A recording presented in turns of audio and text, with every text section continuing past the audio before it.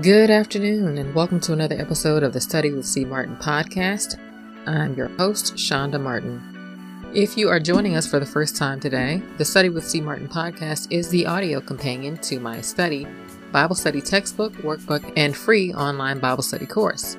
Now, to register for the free course and access the materials, visit us online at studywithcmartin.com.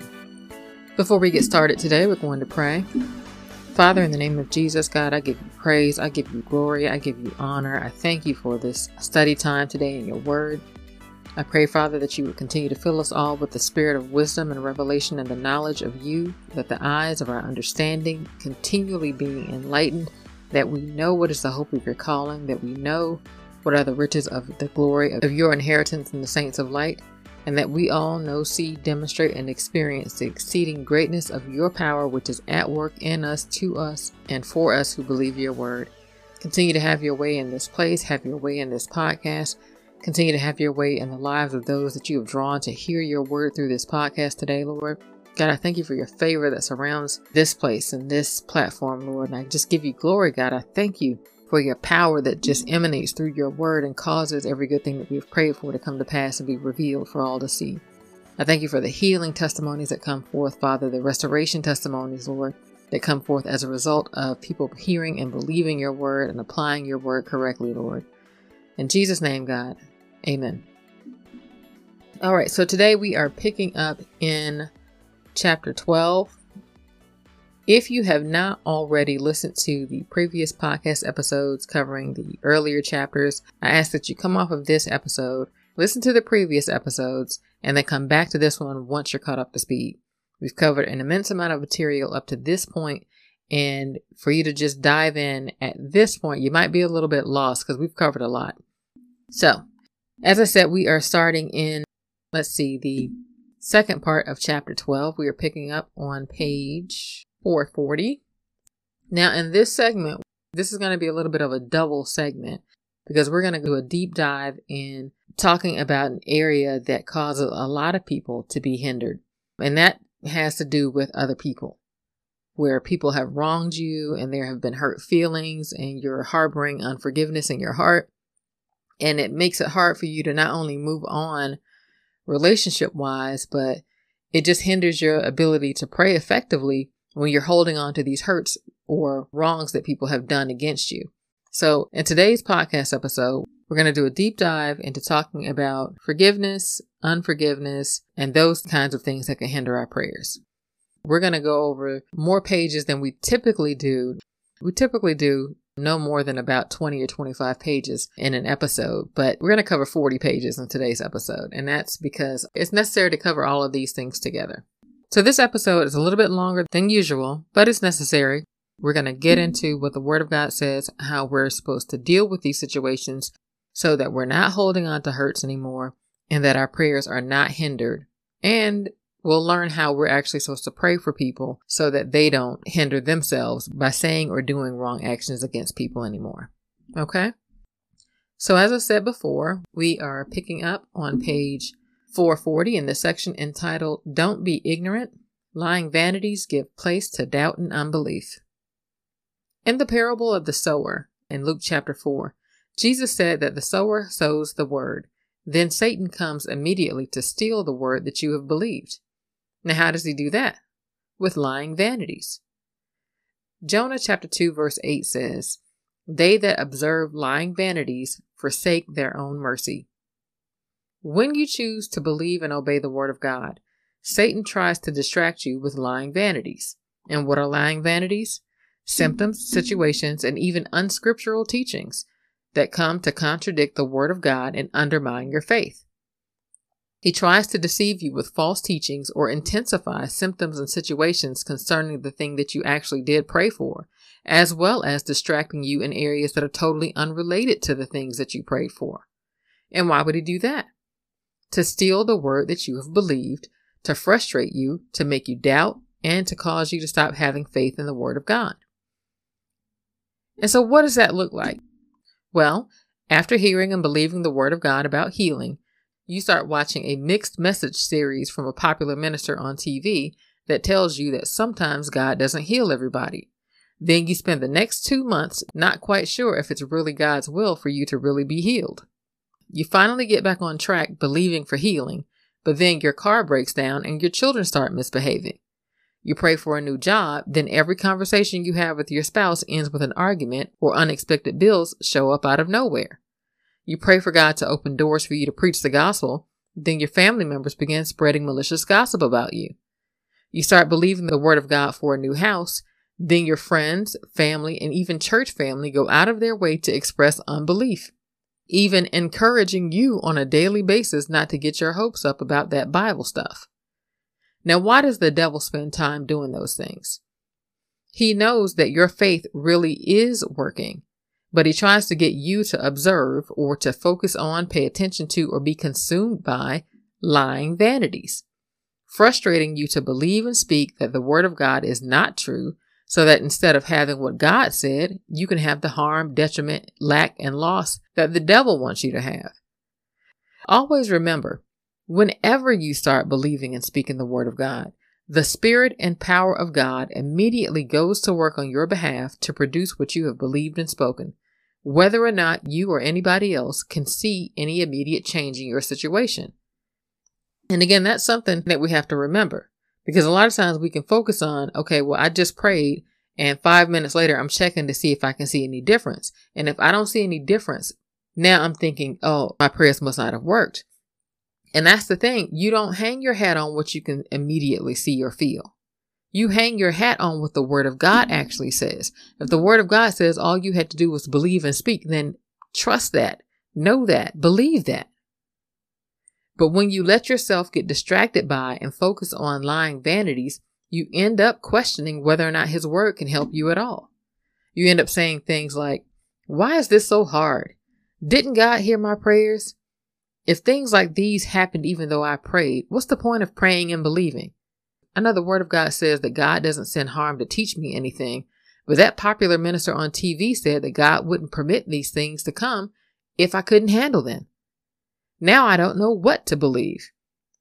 Have you ever found yourself in situations like that before, where you start believing the word of God and then you start watching a minister here or go to a church there and listen to somebody preach or teach about a particular subject, and they interject personal thoughts or cliches that completely contradict the word that you have believed?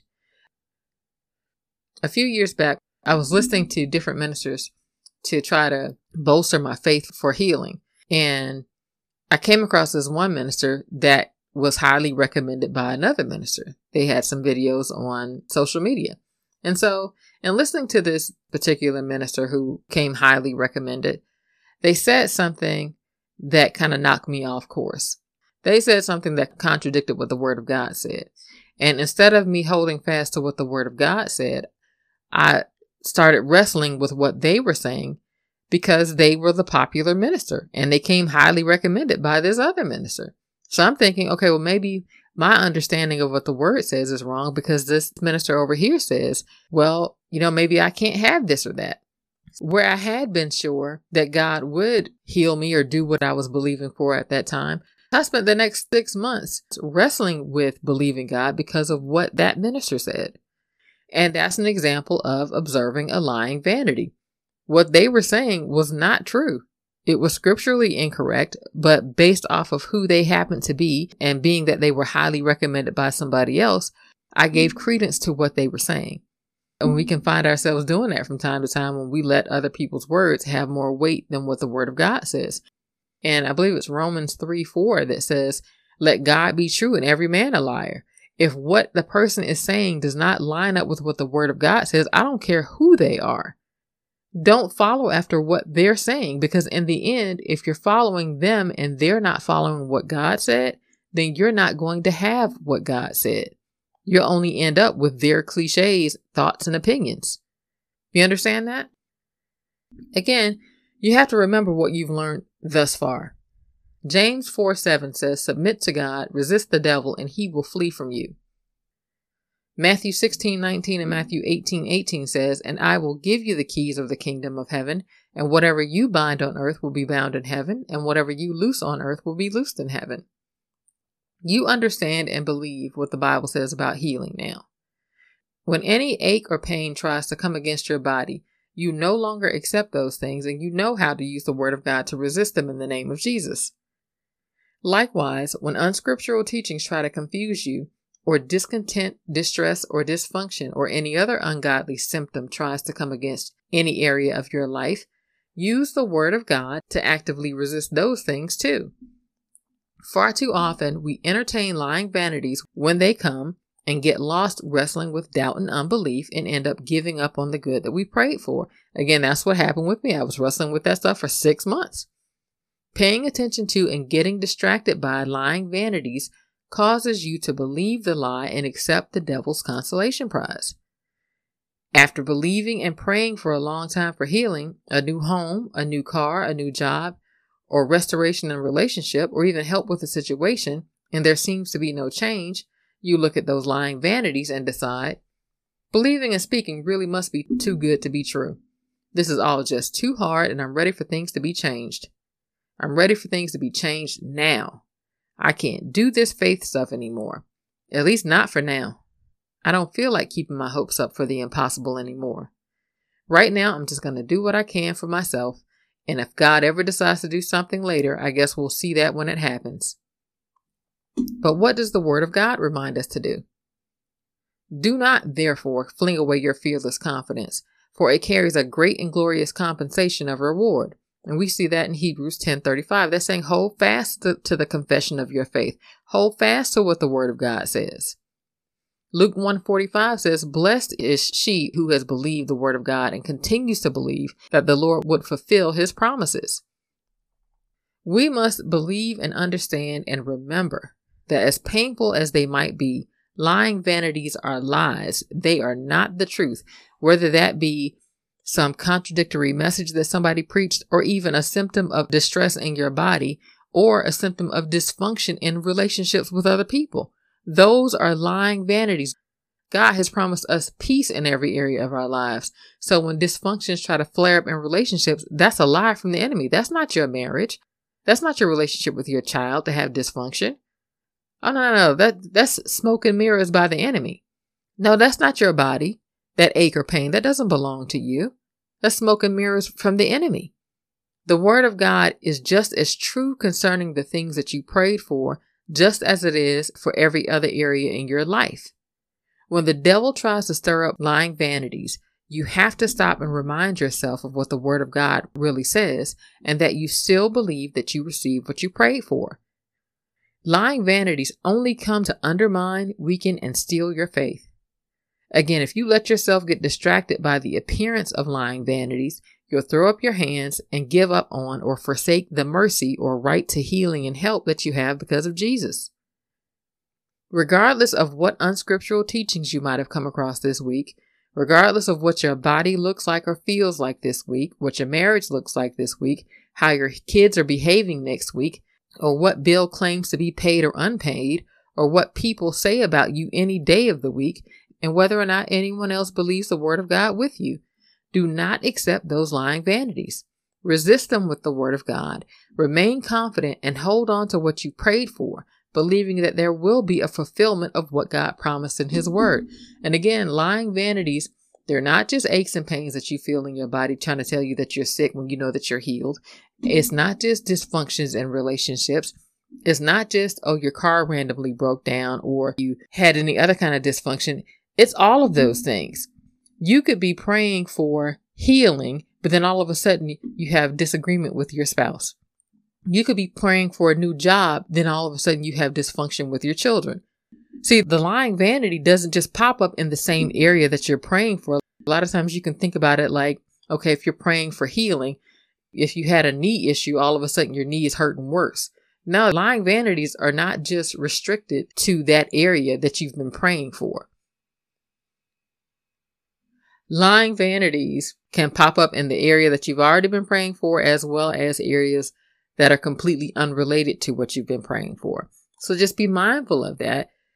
And just remember, again, that the word of God is just as true concerning those lying vanities in those other areas as it is for the stuff that you've been praying for. So if you've been praying for a new house and a lying vanity pops up in a relationship issue, now use what you know about the word of God concerning that relationship and start speaking in there. The word of God isn't just true for your healing. It's also true for that relationship. It's also true for your finances. It's also true for that housing situation. It's true for everything.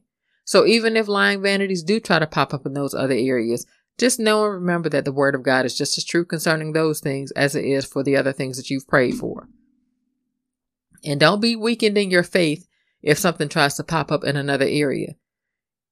You keep setting your alarm. You keep enforcing the word of God by believing and speaking anytime something tries to pop up. The Bible says that in James 4:7, we are to submit to God, resist the devil, and he will flee. You keep resisting the devil, he will flee. Don't be ignorant and permit roots of bitterness to spring up. When we pray, we're supposed to judge every person, situation, and condition in righteousness. And we see that in Psalm 82, meaning that we are to judge all things in light of the word of God, believing and speaking that no person or situation is beyond his help and that we absolutely do have every good thing that the word of God says that we have, in spite of what things look like, how we feel, or how others are behaving toward us. However, far too often, we judge the word of God in the dark shadows of our situations and the unscriptural traditions, cliches, or teachings that we have believed. We question, well, what did God really do? I mean, we prayed, but what did God really do? Did his word really do anything?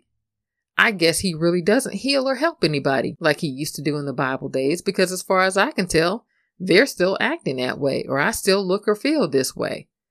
How could God let people treat me this way? How could he let situations like this continue? But what does the Bible tell us in Hebrews 12, verses 12 to 16? Therefore, strengthen the hands that are weak and the knees that are feeble, and make straight paths for your feet, so that the limb which is lame, whatever part that is out of order, may not be put out of joint, but rather be healed. He's saying, apply the word of God so whatever is dysfunctional can be functional, will be put back in order. Don't not believe the word of God. Don't stop believing and speaking the word of God and let that situation remain dysfunctional. No. Keep believing and speaking the word of God so his power can bring restoration to your life. Pursue peace with all men and the sanctification without which no one will see the Lord. See to it that no one comes short or falls away from the grace of God, that no root of bitterness springs up and causes anyone to be defiled. And in that sentence there where it says defiled, it's talking about you're tainted where you're no longer able to freely receive what God provides. And what is causing that defilement? Roots of bitterness. And how do roots of bitterness come? Roots of bitterness come from hurt feelings, either from situations with people, or you were hurt because your prayers didn't get answered like you wanted to, and you develop some bitterness in your heart. When we take our eyes off of his word and focus on the devil's lies and symptoms of sickness, pain, dysfunction, distress, and harm, we take our eyes off of the fact that Jesus really did finish it all. Instead of becoming stronger by speaking words of faith, we become weaker, confessing that God must not have helped us or must not have heard us, and that there has not been any change, and that the situation is just as bad as ever. When we embrace those lies, we defile ourselves with unbelief and let roots of bitterness spring up, causing us to be separated from the grace of God as if we were the tainted lepers during the Old Testament times, unworthy and unable to receive anything from God. You remember how lepers were in the Old Testament times. They could not come inside the camp. They had to be outside of the camp. They were separated from the power of God. They were separated from the rest of the people. And just like those lepers, holding on to bitterness causes us to separate ourselves from God and from people, causing us to stop believing, stop praying, and to give up on what we prayed for, causing us to sever relationships, and even to walk away from anything that has anything to do with God. Have any of you ever been hurt in relationships or let down because you prayed and it didn't seem like God answered your prayers? So you just shut down and just turned away from believing God. You turned away, distanced yourself from people and didn't let anybody get close to you anymore.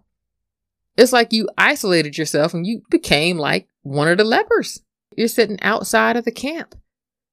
But when we let bitterness take over our hearts like that, we separate ourselves from the power of God.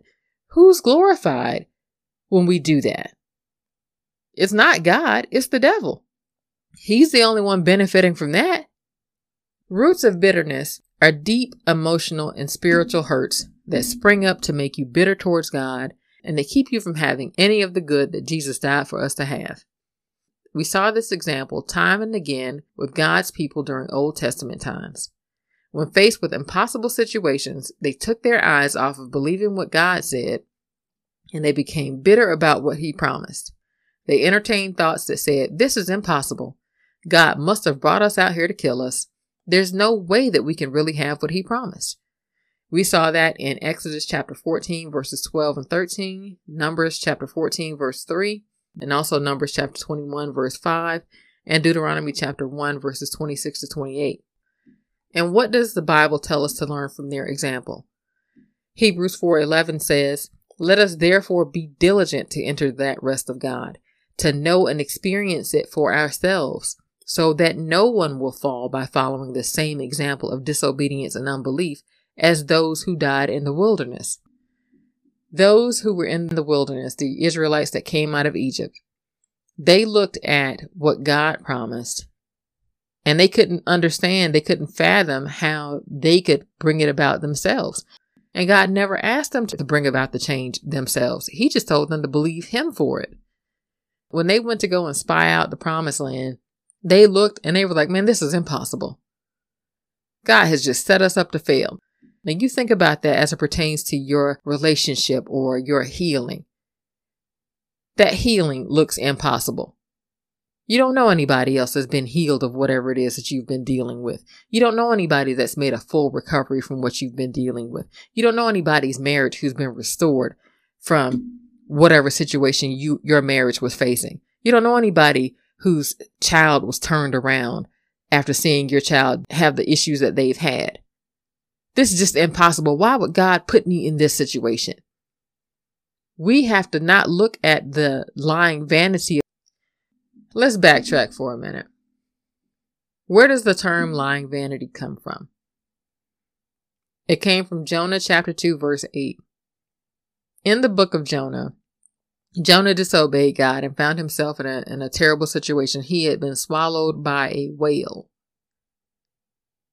Inside of the belly of that whale, Jonah said, "They that observe lying vanities forsake their own mercy."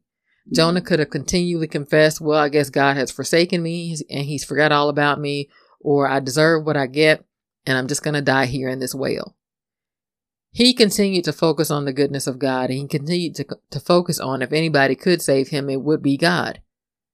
When you continue to focus on what your situation looks like, when you continue to focus on the inside of the well that you might be in right now, the inside of the well that your marriage might be in right now, when you focus on that, that's what you're going to have.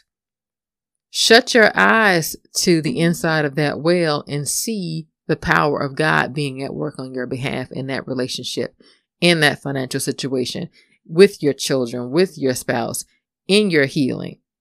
Was Jonah really in a fish? Yes. Could he have died there? Yes.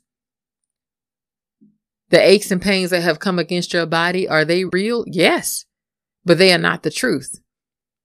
The dysfunctions that sprang up in your relationships, was there a real disagreement with that person? Yes. Were there real hurtful words that were said or hurtful actions that were done? Yes. But that's not the truth.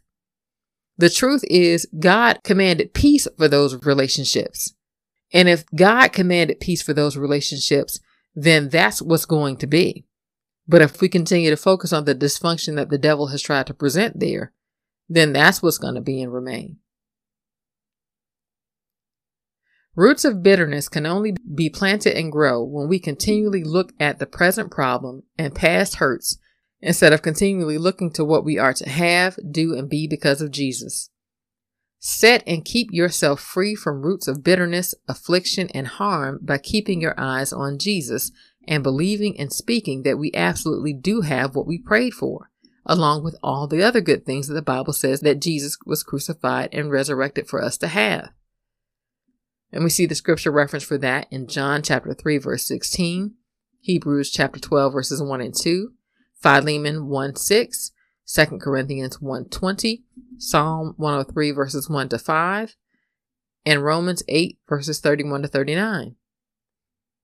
So when hurts, behaviors, ailments, people, and situations try to plant roots of bitterness by telling you that there has been absolutely no change, judge that situation, ailment, or relationship in righteousness and declare from your heart, Father, in the name of Jesus, I believe that you have not forsaken me and that you have delivered me from the power of darkness and have translated me in all that pertains to me into the kingdom of your dear Son. And according to your word, I have dominion over the earth and authority over every work of the devil. So in the name of Jesus, I forbid the works of the devil to be at work in our bodies, in our relationships, or in anything that pertains to our family ever again. I recognize that we wrestle not against flesh and blood, but against principalities and spiritual wickedness in the heavenly places, which means that even the thought of crafting an argument or trying to come up with a solution for those things, aside from what the word of God says, is futile. I will not focus on what I see, how I feel, how people behave, or how things appear. I will only focus on what the word of God says and what I have believed and spoken concerning those matters according to the word of God. I am not still waiting for things to change because according to the word of God, they were changed when I prayed, and I believe I received what I prayed for. I believe in my heart and do not doubt that those things I prayed have already come to pass. While it might look like people and situations remain unchanged like stubborn obstacles, I believe that my situation has already not only changed, but it is far better than I could have ever asked, thought, or imagined. Therefore, there is no need for me to fret, worry, or become frustrated or irritated by those things, nor waste any time responding to or trying to figure out what to do about those ailments, behaviors, or situations. I believe I received what I prayed for. The scripture reference for that prayer is Genesis chapter 1, verses 26 to 28, Matthew 16:19, Matthew 18:18, Mark 11:23 to 24, Luke 10:19, Colossians 1:13 to 14, Ephesians 3:20, Psalm 37:8, Ephesians 6:12, 2 Corinthians 5:7, and Daniel 10:12. Don't be ignorant. When we fail to subdue, we give place to bitterness, and roots of bitterness can give place to sickness and harm. While roots of bitterness can often come as a result of hurtful situations with others, we need to take a look at how our own actions or inaction caused us to have the bad situation or harsh treatment in the first place. We can humbly lick our own wounds and hold on to bitterness, full of hurt and resentment from what someone else said or did, all while overlooking our own part in the matter. Again, Psalm 34:19 tells us that many are the afflictions of the righteous. But if we are the righteous, we shouldn't be afflicted with harm or mistreatment in the first place. And if we are, it's generally because we did not follow God's instructions. Many times, if we would have only followed his instructions, we never would have made the decisions that put us in positions to be mistreated and harmed. Had we prayed and listened to the Holy Spirit beforehand, we would not have gotten involved in that ungodly relationship or taken that ungodly job. God tried to warn us because he knew that the person who invited you on that date or the people on that job were spiritually immature and would cause you harm, just as he warned the Israelites about marrying ungodly people because he knew that doing so would cause them harm. The Bible tells us, "For the mind set on the flesh is death, but the mind set on the spirit is life and peace, because the mind set on the flesh is hostile towards God. For it does not subject itself to the law of God, for it is not even able to do so. And those who are in the flesh cannot please God."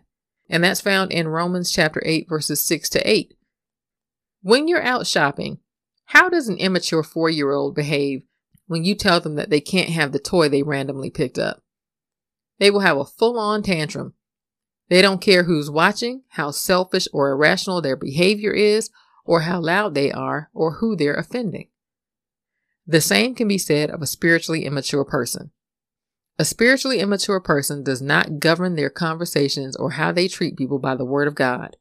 Like that child, they don't care who they offend, how irrational they might be, or how bad their behavior is. And when we proceed with our own directions and fail to abide by the word of God, we end up being mistreated and mishandled by the spiritually immature people and having the very harm God wanted to protect us from.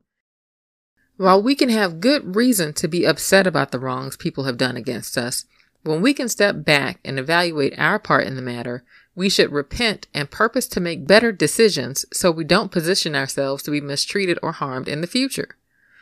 One other way that we fail to do our part and end up with bitterness is when we choose not to know or believe what His Word says when we pray, and then when it seems like God didn't answer our prayers, we become bitter and end up mad at God. But why are those prayers unsuccessful? Oftentimes, when there's an ailment, a bad circumstance, or a severe wrong, we turn to traditions and opinions for help. Then we decide to half read the Bible and then pray, all the while not really sure if God will actually do anything to help us.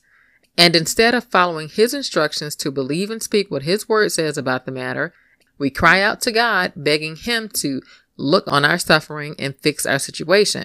Lord, surely you've seen how bad this situation is and how long we've suffered. Won't you do something about this?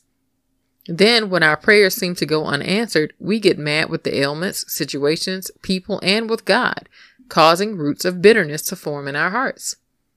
You got to remember, what you keep before your eyes, what you keep your eyes focused on, good and bad, that's what's going to manifest. That's going to remain. That's what's going to continue to be in effect. God commanded us to have dominion over this earth and over everything in it. And we do that by keeping our eyes focused on His Word and by believing and speaking what the Word of God says, that His power really is at work in our lives and in our relationships, in our bodies, in our finances, in every area of our lives, and really has produced the change that we have prayed for. We are not to pray with our eyes continually focused on ailments, hurts, the dysfunction that has been in relationships and situations.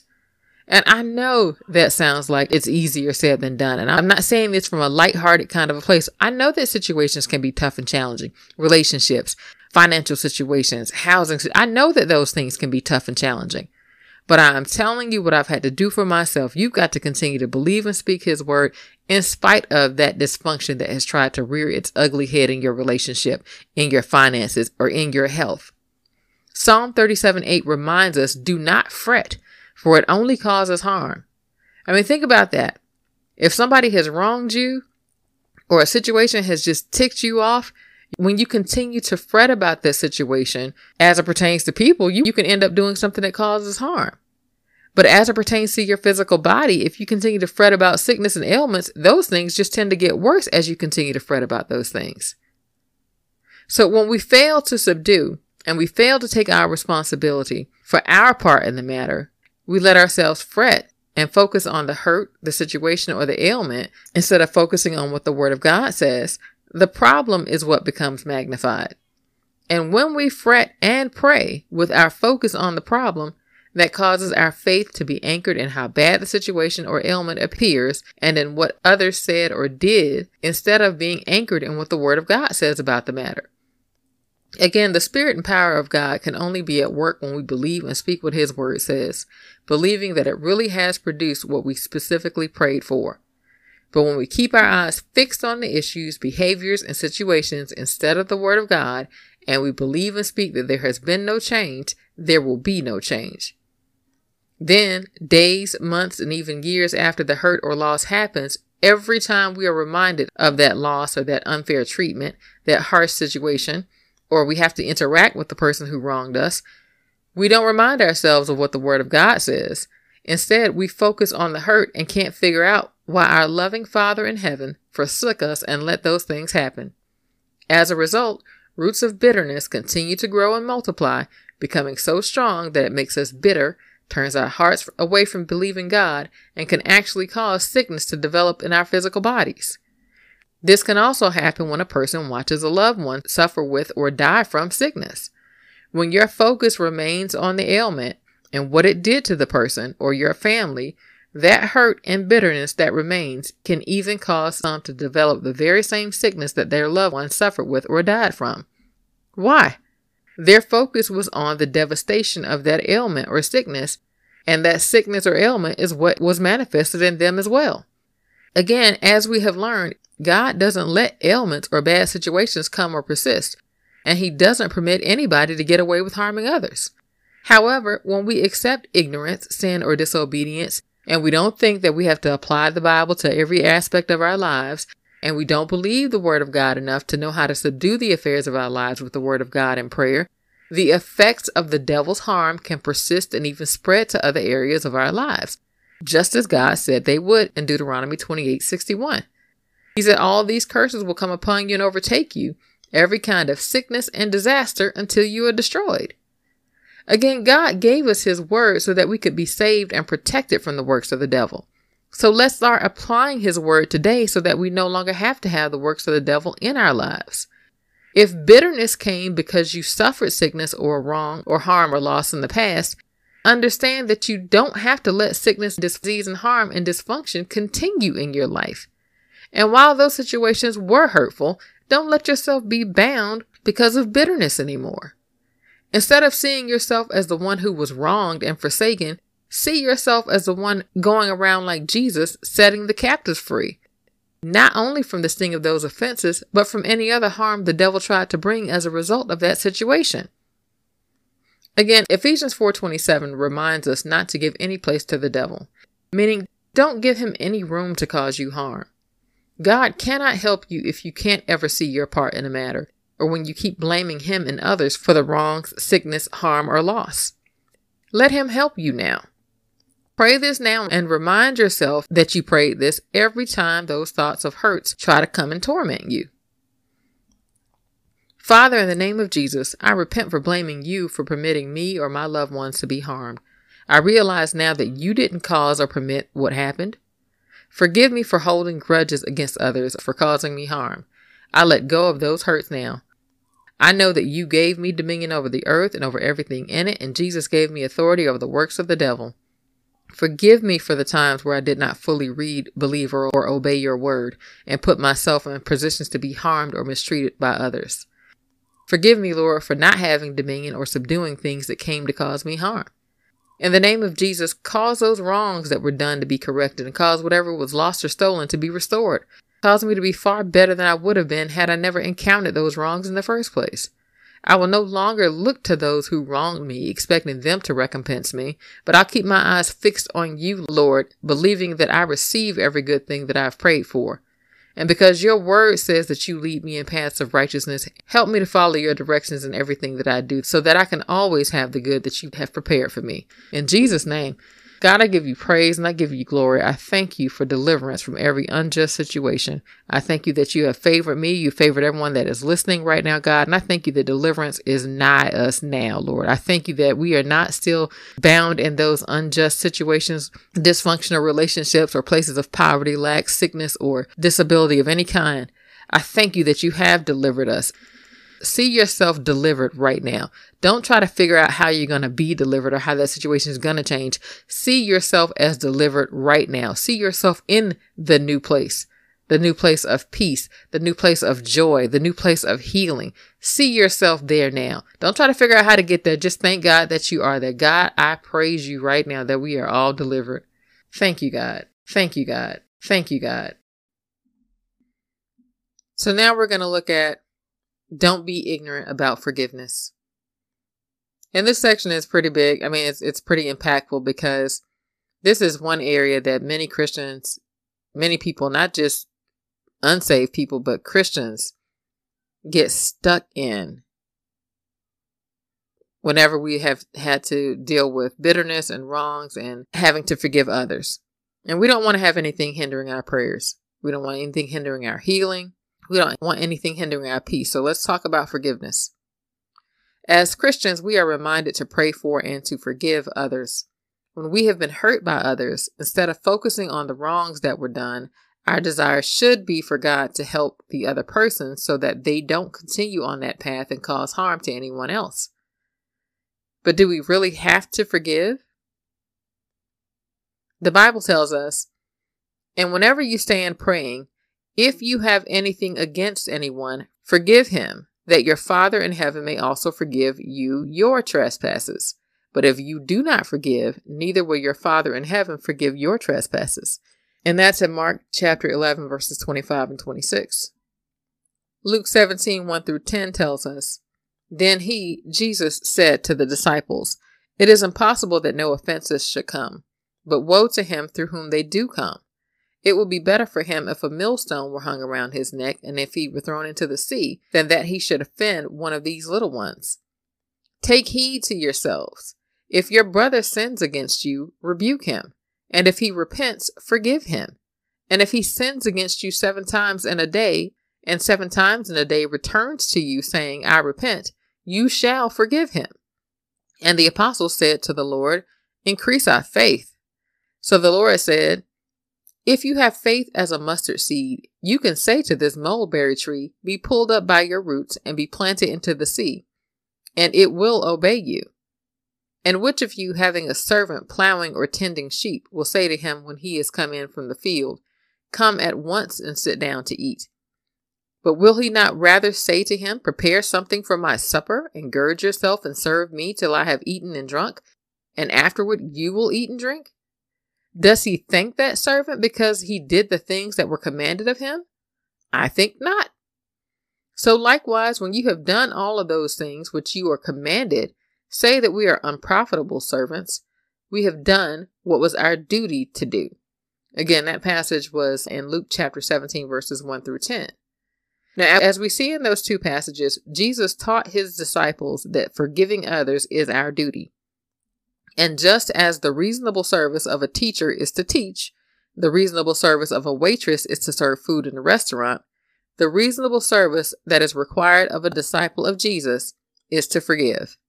With that understood, we should remember 5 things about forgiveness.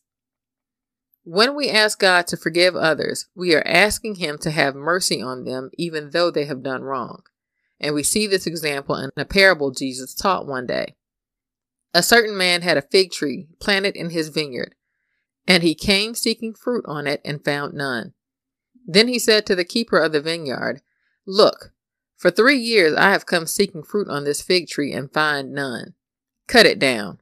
Why does it use up the ground? But he answered and said to him, Sir, let it alone this year also, until I dig around it and fertilize it. And if it bears fruit, well. But if not, after that you can cut it down. And that passage comes from Luke chapter 13, verses 6 to 9. Now, while the landowner sought to impose immediate judgment and cut the tree down, the servant asked him to have mercy and give the tree more time. Ask yourself this question. When you do wrong, do you want God to judge you immediately with no possible chance of making any corrections? Or do you want him to forgive you, to warn you and give you time to see where you've messed up so that you can repent, make corrections, and bear the fruit that you were supposed to? Likewise, when we ask God to forgive others, we are asking him to have the same mercy on the person that we would want him to have on us. Secondly, our forgiveness and prayers are what causes God to be able to reach the person who wronged us with the message of salvation and repentance so that their prayers will not be hindered. When Jesus hung on the cross, he prayed for God to forgive the ignorant mob that mocked and crucified him.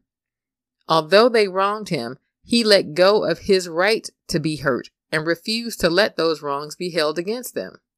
His forgiveness is what caused them to be able to hear and receive the message of salvation when Peter preached to them later. And you can see that recorded in Luke chapter 23 and Acts chapter 2. As the accuser of the brethren, Satan goes before God day and night with accusations of wrongs to block our prayers for healing and help. And we see the scripture reference for that in Revelation 10:12. Now, while those people would still have to acknowledge their sins and repent, if Jesus had not asked God to forgive them, that sin would have remained and they would not have been able to hear and receive the message of salvation when Peter preached. I mean, think about that for a minute.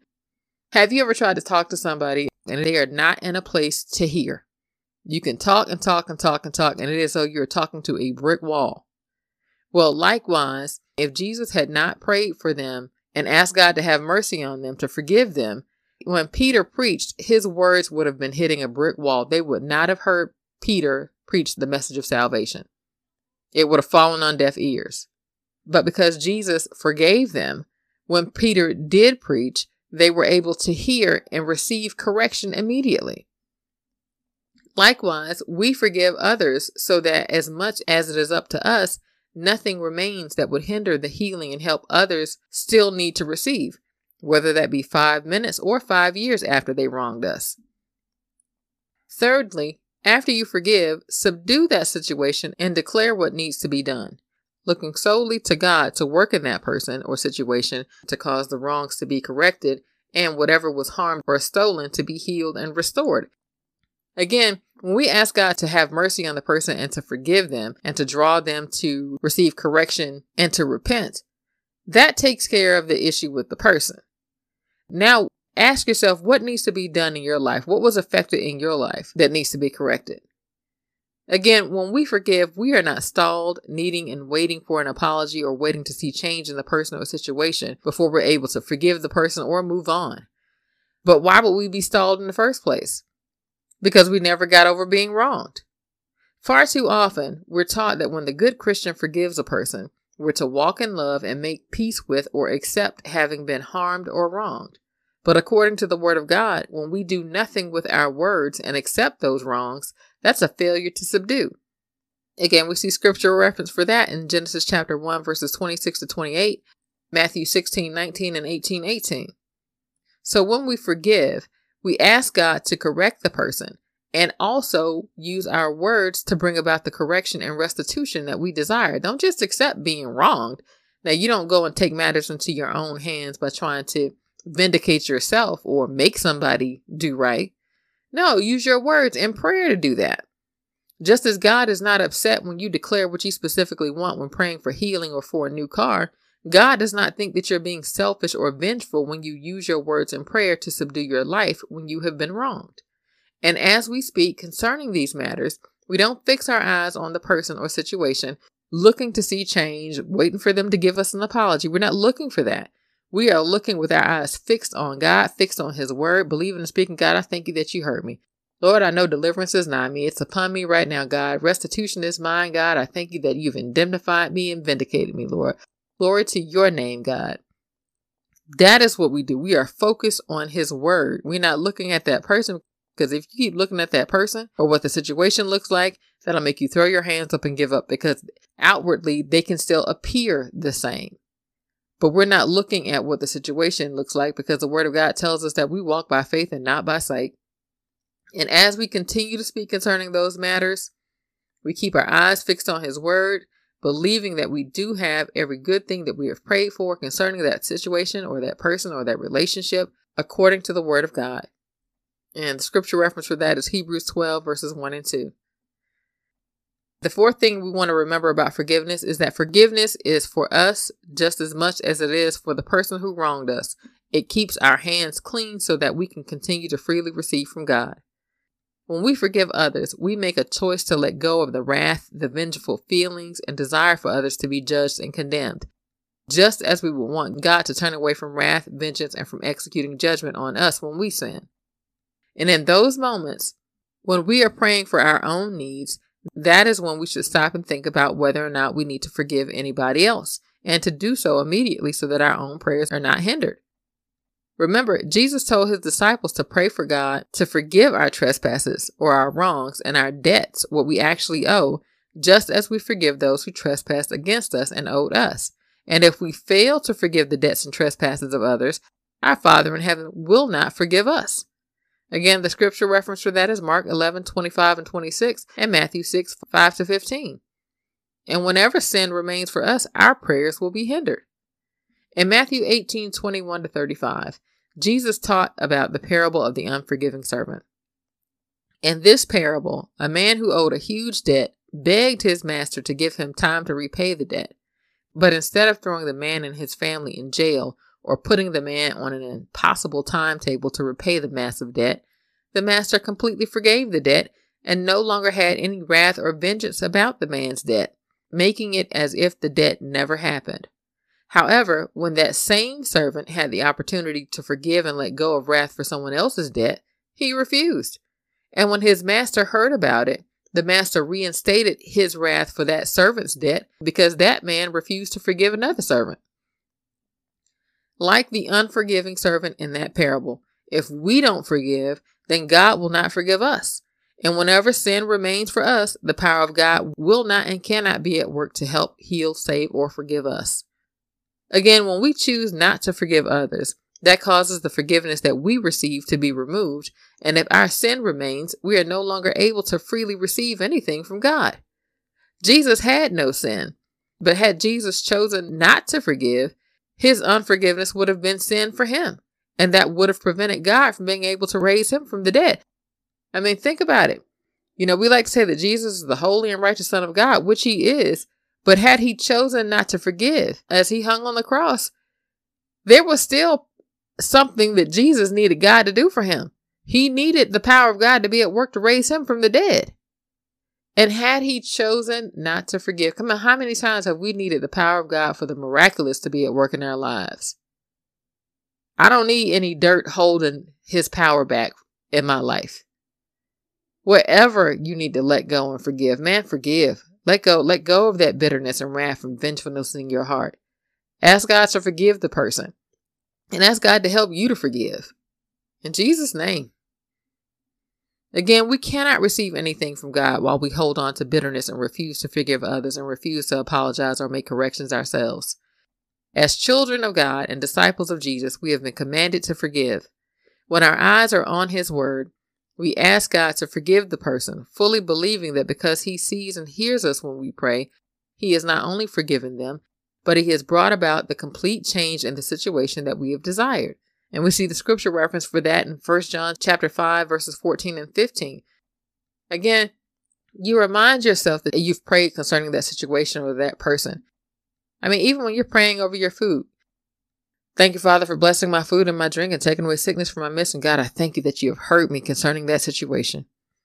When you get up in the morning, God, I thank you that you've heard me concerning that situation. When you go to the bathroom, God, I thank you that you heard me concerning that situation. When you're driving in your car, God, I thank you that you heard me. Let his praises continually be in your mouth for whatever that you've prayed for. We keep our minds fixed on what his word says. And that keeps us in a place of praise when we can focus on what his word says about anything. But when our prayers are for God to get the person back or for them to get what they deserve, the only thing God sees and hears is that we don't want them to be forgiven and that we must be completely okay with not having forgiveness for ourselves. Again, we only tend to have hurt feelings when we think that God let people get away with hurting us or causing us harm. And for us to have or maintain that perspective means that we either did not fully read or fully believe what the Word of God says. We must choose to forgive. Again, it's a choice. Some might even say, how do I forgive a person if they never apologize? While a person can ask for forgiveness, Mark 11:25 and 26 shows us that your part in forgiveness happens between you and God, which means that you can forgive the person during your own personal prayer time, even if they never apologize to you. He says, when you stand praying, forgive. So while you're on your knees before bed or while you're praying in your car, while you're praying and while you're getting dressed, and you remember that somebody has wronged you, ask God to forgive them so that that's not hindering your prayers in any kind of way. Now, lastly, the fifth thing to remember about forgiveness is one of the most important. Let people remain forgiven. Remember, once you have prayed to forgive others and used your words to subdue your life where you have been wronged, thoughts of what that person said or did may try to return after you forgave them and prayed for them. But why would feelings like that try to come? To get you to dwell on that old hurt, get mad all over again, and to reclaim all of the wrath, vengeance, and desire for the other person to be judged and condemned, so that the devil has grounds to wreak havoc in your life and hold up what you prayed for. Far too often, when others have wronged us, we might pray about God fixing the situation, but if it seems like there has been no change in the person, we give up on what we prayed for, convinced that the person or the situation that we prayed for will never change. But when you understand that our prayers really can cause a person to change and cause wrongs to be corrected, we must choose to pray for that person as diligently as we would pray for our own healing or help, believing and thanking God that he has changed them, corrected them, and has made them to turn away from sin and to do his will. However, when you let yourself entertain those old thoughts of hurts and replay what the person said or did, that causes you to no longer consider the person as forgiven and causes you to no longer be forgiven. Again, when you choose not to forgive, your heart takes hold of all the vengeance and wrath that you had towards the person, causing God's wrath and vengeance for Adam's sin to still remain for you. And if God ever directs you to do something nice for that person, you reflect on that wrath and choose to withhold good from the person. But you have to realize those negative thoughts of the past are what the devil uses to snatch the word that came for you to do them good. Instead, when those thoughts and feelings about the past try to come, that's when you need to remind yourself and declare out loud that you already forgave the person and that you're not holding anything against them anymore.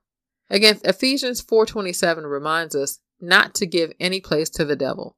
So once you forgive a person, let them remain forgiven, so you won't give the devil any room to cause you or the other person any harm. Even after reading all of this, some may still struggle with forgiving others. After being wronged, we often focus on the person who wronged us, saying that they knew what they were doing, they meant to cause us harm, and they probably will never change, giving us the reason not to pray for the person or stand in faith for the person's deliverance. It is deliverance, because if somebody is actively pursuing a course that is contrary to the word of God, they need to be delivered from that situation. And if they are not praying for themselves, then you need to be praying for them. The main thing we must remember is that all dysfunction, be it sickness or ungodly behavior, is from the devil. And just as with the mob that crucified Jesus, the person or people that wronged you did so because they were influenced by and blinded by the devil. And we see the scripture reference for that in 1 Corinthians 2:8 and 2 Corinthians 4:4. Now, you wouldn't look at a sick person and wash your hands of them saying that they probably got what they deserve, or say something like, it doesn't look like they'll ever get any better. No, you'd pray and ask God to have mercy on them and exercise your authority in prayer for their deliverance. And just as you would persist in prayer to resist symptoms of sickness that try to persist in them, you likewise persist in prayer for that ungodly behavior that's tried to be at work in them, forbidding any ungodly thing that has tried to be at work in them to do so anymore, and asking God to enlighten them with His Spirit. And the scripture reference for that is Ephesians 1 verses 15 to 23. Now, if you need to forgive anybody or subdue a wrong that's happened to you, pray this. Father, in the name of Jesus, forgive me for any time that I have not forgiven others. I forgive everyone that has ever wronged me or tried to cause me harm, and I ask you to forgive them too. I ask you, Father, have mercy on them. Don't judge them now, but give them time to repent and make corrections. In the name of Jesus, fill them with the spirit of wisdom and revelation and the knowledge of you. I know, God, that the only reason that they came against me in the first place is because they didn't know you. So give them a revelation of who you are today, Father. Make them to know, God, this day who you are, that you are real and that your word is true. Enlighten their understanding, Father, so that they'll know that what they said or did was wrong and why it was wrong. Draw them to repent and to make whatever corrections are necessary. Warn them not to ever say or do those things to anyone else again, so that their own prayers are not hindered and so that they don't reap judgment or harm. But if they are unwilling to repent or make corrections, remove them from their places of power and influence so that they won't be able to cause anyone else harm or lead anyone else astray with their bad example. I look to you, Father, to vindicate me and indemnify me. Cause me to be far better than I would have been had they never harmed or mistreated me or withheld good from me in the first place. Now, in the name of Jesus, I take authority over these relationships and situations. And in the name of Jesus, I forbid every ungodly thing that has tried to hinder us from walking in love, truth, and maturity from doing so anymore. Satan, I forbid you to blind their minds anymore. Wherever I was wronged, hurt, robbed, or mistreated in any way, I command those things to be corrected and restored to me now. And I forbid any ungodly thing to hinder me from having the correction and restoration I called for. Angels, go forth and cause the good that I've called for to continually be upheld and enforced. In Jesus' name. Amen. We got to start applying the word in everything that we do. Yes, it's important to forgive. Yes, it's important to walk in love. But we got to remember that we have a part in prayer to subdue wherever we have been wronged. Amen. Next, don't be ignorant. Understand your responsibility when dealing with a sinning brother. We're going a little bit further with forgiveness. In this section of the text, we are doing a deep dive into forgiveness, tackling it from every possible angle where our prayers could be hindered, because we don't want our prayers to be hindered, not for healing or anything else. When God first began leading the Israelites from Egypt, they did not have knowledge of the law, and they relied on Him to be their protector and deliverer. After the law was given to them by Moses, they had knowledge and were now expected to execute judgment whenever sin was in their midst. And why did they have to uphold this part of the law? To keep the rest of the congregation blessed, safe, and protected. As mature Christians who now understand man's dominion, spiritual law, and spiritual authority, we are expected to do the same thing. Again, we have a choice in what we permit or forbid. And if we permit sinful behavior to continue in our midst, knowing that the Bible warns us about consequences for such behavior, we will join ourselves to those consequences. Jesus said, "If your hand or foot causes you to sin, cut it off and cast it from you. It is better for you to enter into life lame or maimed rather than having 2 hands or 2 feet to be cast into the everlasting fire. And if your eye causes you to sin, pluck it out and cast it from you. It is better for you to enter into eternal life with 1 eye rather than having 2 eyes to be cast into hellfire. Moreover, if your brother sins against you, go and tell him his fault between you and him alone. If he hears you, you have gained your brother.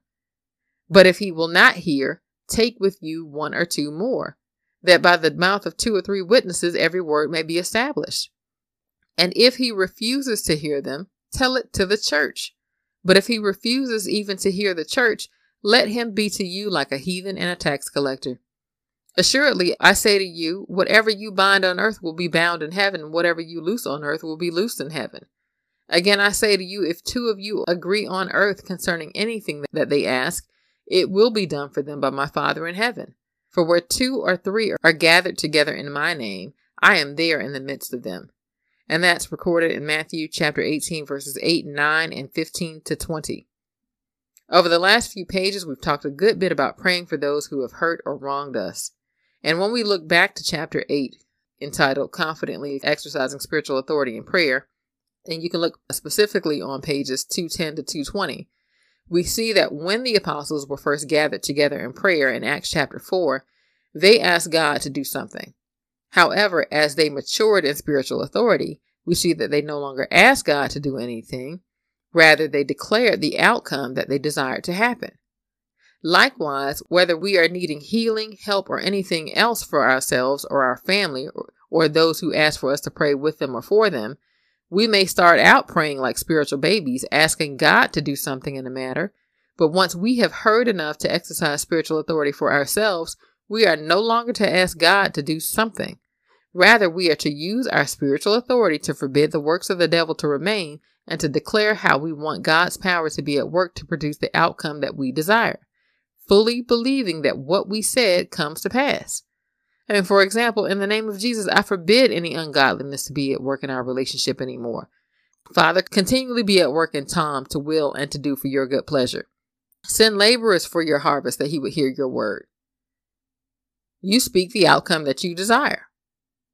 Again, as spiritual babies, when we have been wronged or hurt by others, we can pray for God to correct the person and see an immediate turnaround in the person and the relationship without really having to exercise any additional authority against the works of the devil. We can even have the same kind of successful results the next few times we pray about people in relationships. However, as time passes, we are expected to mature in the things of God, and those same baby prayers no longer seem to work. Again, this is why so very often it seems that our prayers seem to go unanswered and people seem to get away with wronging us or harming us. We keep asking God to do something, to exercise authority for us about the people who have said or done wrongful things, instead of having dominion and exercising spiritual authority to declare the specific outcome that we desire. Again, we're looking back at how the Israelites, before they left Egypt, they didn't have the law. But after they had gotten out into the wilderness, God gave Moses the law and gave them some instructions that they were supposed to abide by. And part of those instructions included dealing with sin in the camp. They had a responsibility to subdue. And if they didn't, that was going to hinder the power of God from being at work for them. So looking back at that passage in Matthew 18, where Jesus was talking about dealing with a sinning brother, it's important to note that those instructions were given concerning a sinning brother or a sister, not a stranger or someone who was not connected to the body. Now, why is that important? You should not expect the unsaved, those who you don't know personally, or those that follow other religions, to be aligned with what the Word of God says. Why not? Just as it would seem foolish for someone of another religion to ask you why you don't pray to their God, telling someone who's not a Christian or under your authority to receive godly correction from you will seem completely foolish to them. And we see the scripture reference for that in 1 Corinthians chapter 1, verse 8 and chapter 2, verse 14. Nevertheless, while you should not take it upon yourself to try to discipline your neighbor's child or make your coworker go to church with you on Sunday, you do have the right to impart godly correction to those that you are connected to, those in your house, those under your authority. Now, what did Jesus say that we're to do when we know that a brother or sister in our church body, or even in our family, has wronged us or is practicing sinful behavior? He said, talk to the person one-on-one. That's the first course of action. A lot of times we can run to social media or tell 10 friends about something that happened between you and a coworker or you and a family member instead of dealing with the issue one-on-one. And that ends up creating far more problems and controversies than were necessary. Just talk to the person one-on-one to get to the root of the problem. But if they will not listen, then it doesn't say go on social media. It says come back with one or two others. Not one or two random others, but one or two that are connected to your body. One or two that can impart wisdom in the situation. Not just one or two random busybodies or meddlers. And if they don't hear when you bring back the one or two others, then you tell it to the church. Again, these are people that you're connected to. For them to be a sinning brother or a sinning sister, they have to be part of your body in the first place. In a family dynamic, you have the parents, you have the children, and you have any other close relatives that would qualify for that scenario that you'd be bringing into that situation. You're not bringing in distant cousins who are not connected to that. You're not bringing in neighbors who are not connected to that. You're bringing in people who are connected to that situation. Now, if they refuse to hear the church, if they refuse to hear the family body, then they're to be treated as one who does not belong to that body, as a stranger. Now, what does that mean? What does that look like?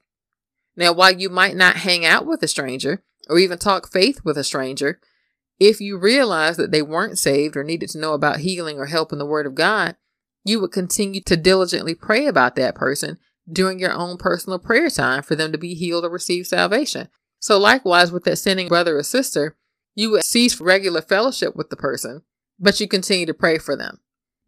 Whether you are going to talk to the person by yourself or you're at the point of telling the matter to the whole church or to the leaders, you're not doing so from a place of malice or to shame the person. The goal in talking to the person is to help the person to see the error in their ways so that they can make correction to keep themselves from the devil's harm and to continue to have the good that God has for them. However, not every person wants to hear correction when you want to talk to them. And you don't always know the right things to say to help the person to see correction. What's worse is that far too often we can rush to tell people what and how we think they need to be corrected instead of stopping to pray to make sure we're on the right path first. Just as with anything else that we need help with in life, we need the Holy Spirit and the power of God to direct our thinking and conversations so that the exact thing that needs to be said or done is said or done. The Bible tells us, but God has revealed them to us through His Spirit. For the Spirit searches all things, yes, the deep things of God. For what man knows the things of a man except the spirit of the man which is in him? Even so, no one knows the things of God except the Spirit of God. And that's recorded in 1 Corinthians chapter 2, verses 10 and 11. Luke 21, verses 14 and 15 says, therefore settle it in your hearts not to meditate beforehand on what you will answer. For I will give you a mouth and wisdom which all of your adversaries will not be able to contradict or resist. Now, what do we learn from those verses? God knows exactly what people need to hear to receive correction, whether that be directly from the Holy Spirit, from you, from their neighbor down the street, or from the talking frog in the movie that they watched with their 5-year-old last night. So even before we think about going to talk to the person, when we recognize that the person's words or actions were hurtful, wrong, or sinful, don't try to use your own logic to figure out what you should say to the person or even when you should talk to the person. At that moment, you need to stop and pray. Pray for the person and pray for yourself, using your spiritual authority in prayer so that you will know what to say if you need to say anything at all. and so that the person will hear and receive correction as well as make whatever corrections need to be done. And when you do so, the Spirit of God goes to work to do exactly what you have believed and declared. So again, when you recognize that somebody is doing wrong and they're on the wrong track, don't take it upon yourself to just immediately jump out there and say, hey, I don't think you should be doing that. Stop and pray first. Now, with our responsibility understood, what happens next? When we exercise spiritual authority in prayer concerning those who've done wrong or wronged us, does that mean that the person will automatically do what we prayed? And if they do, will it be right away? We got to remember, when we pray according to the Word of God, our prayers are always 100% successful, which means if you pray for a person to apologize, to be corrected, or come to repentance, the Spirit and power of God immediately went to work to do what you said. Now, while there can be times where you can see an immediate change in a person or a situation, there can be times when we pray, time passes, and it can seem like there's absolutely no change at all in the person, as if God never said anything at all to the person about their behavior or their actions. So what happened? Again, whenever we pray according to the Word of God, the Spirit of God does absolutely go to work to reveal to the person what they needed to correct. However, after receiving those revelations, the person still has a choice as to whether or not to actually do what God said. There can even be times where the Holy Spirit will tell people to straighten up or else, but some will even choose to have the or else that the Holy Spirit warned them about instead of apologizing or making whatever corrections were necessary. If after praying and trying to talk to the person, they choose to continue on the same path and choose not to apologize or make corrections, we are to follow Jesus' instructions in Matthew 18 and separate them from the body. But that does not mean that we should lose hope and give up on the person. While they may be separated, we are to continue to diligently pray for the person, believing that the word we prayed will come to pass. And you can see scripture reference for that in 2 Thessalonians chapter 3, verses 6 to 15. With that understood, must we really separate ourselves from the person? Just as when things that harm one part of your physical body can affect other parts of your body.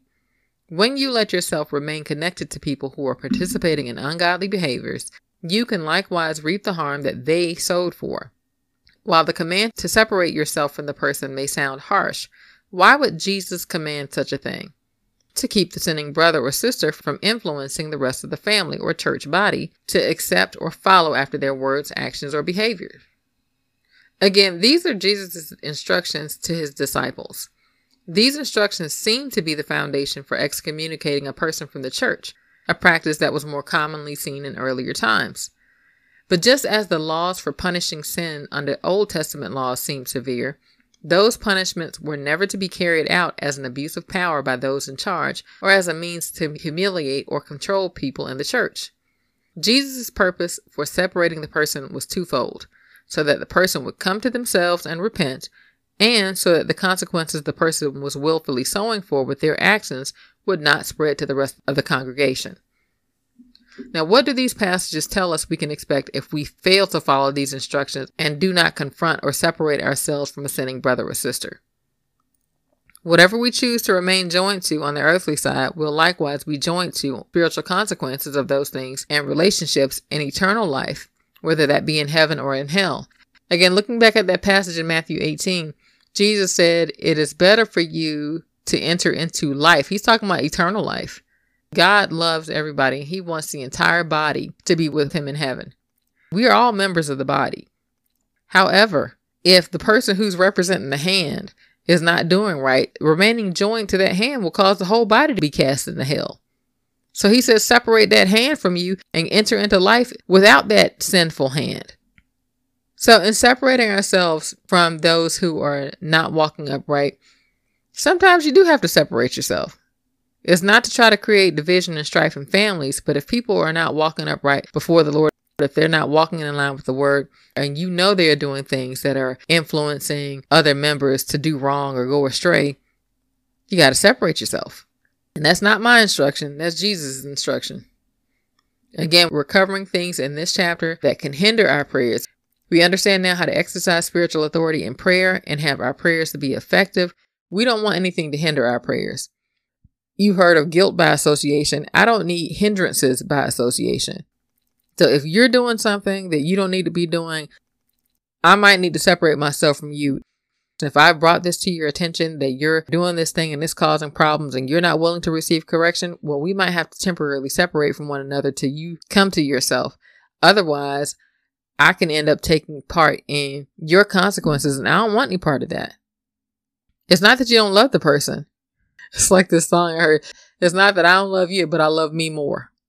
You can love yourself and the other person, but just know when to separate yourself and pray for the person so that they can come to repentance and make correction wherever necessary. Amen. Okay. Don't be ignorant. No one ever really gets away with anything.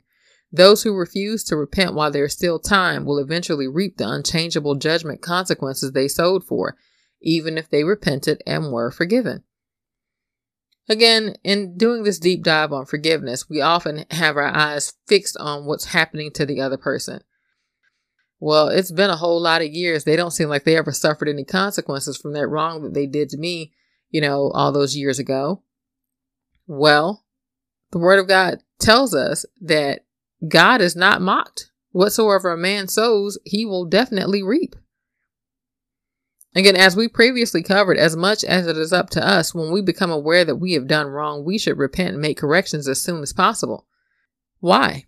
While 1 John 1:9 tells us that when we do repent, God will certainly forgive our sins and cleanse us of all unrighteousness. Galatians 6:7-9 likewise assures us that God is not mocked. Whatsoever a man sows, that will he also reap, which means that even though we can receive salvation or be forgiven, if we knowingly continue to do wrong, we will eventually receive the judgment consequences for those actions. And we also see additional scripture reference for that in James chapter 4, verse 17.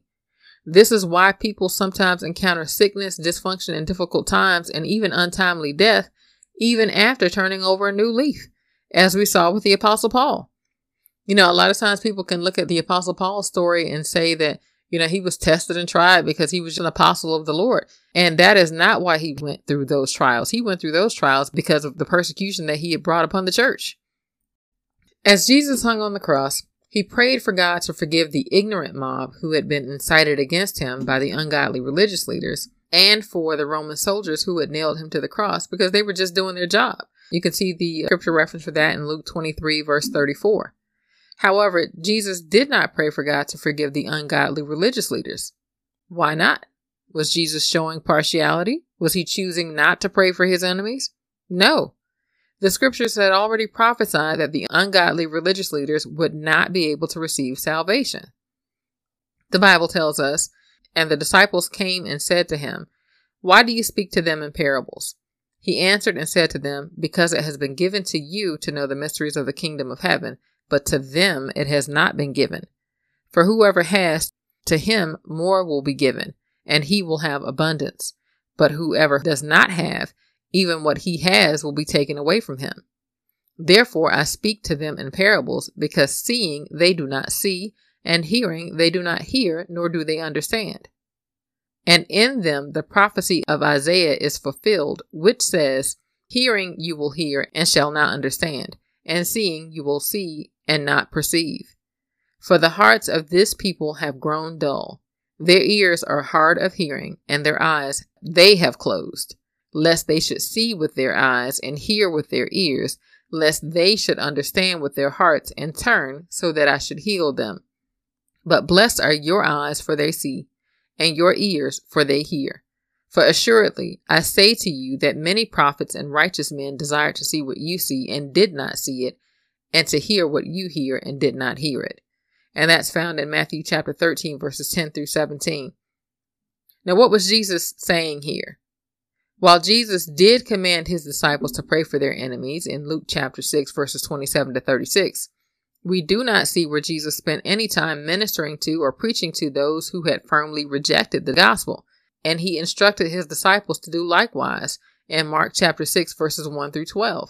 Again, if we look back at this passage, he says, For the hearts of this people have grown dull. their ears are hard of hearing, and their eyes they have closed. God didn't close their eyes. They, by their continual rejection of the truth that is the word of God, cause their eyes to be turned away. They cause their ears to be dull in hearing. You keep not listening to what God's saying. Eventually, you're just not going to hear it all. You keep turning your eye away from his word. You're choosing to turn your eye away from his word. And that's what happened to these religious leaders here. Jesus demonstrated this during his earthly ministry. Again, we don't see where Jesus spent any time ministering to or preaching to those who firmly rejected the gospel. Jesus preached to those who wanted to hear. He says, if you want to hear, you're going to keep hearing, and you're going to keep getting filled with the word of God. But if you keep turning away, the little bit that you did have, it's going to get diminished and diminished till you are left with nothing. And again, Jesus demonstrated this during his earthly ministry. Because the ungodly religious leaders, as well as those in the towns of Chorazin and Bethsaida, continually renounced and refused to accept the gospel, he told them that they would have no escape in the day of judgment, and did not pray for God to forgive them or draw them to still be able to receive salvation. Again, you can see the scripture reference for yourself in Mark chapter 3, verses 28 and 29, and Matthew chapter 11, verses 20 to 24, and the entire chapters of Matthew chapter 23 and Luke chapter 11. Remember, just as you cannot make someone receive healing, you cannot make someone receive salvation and forgiveness if they don't want it.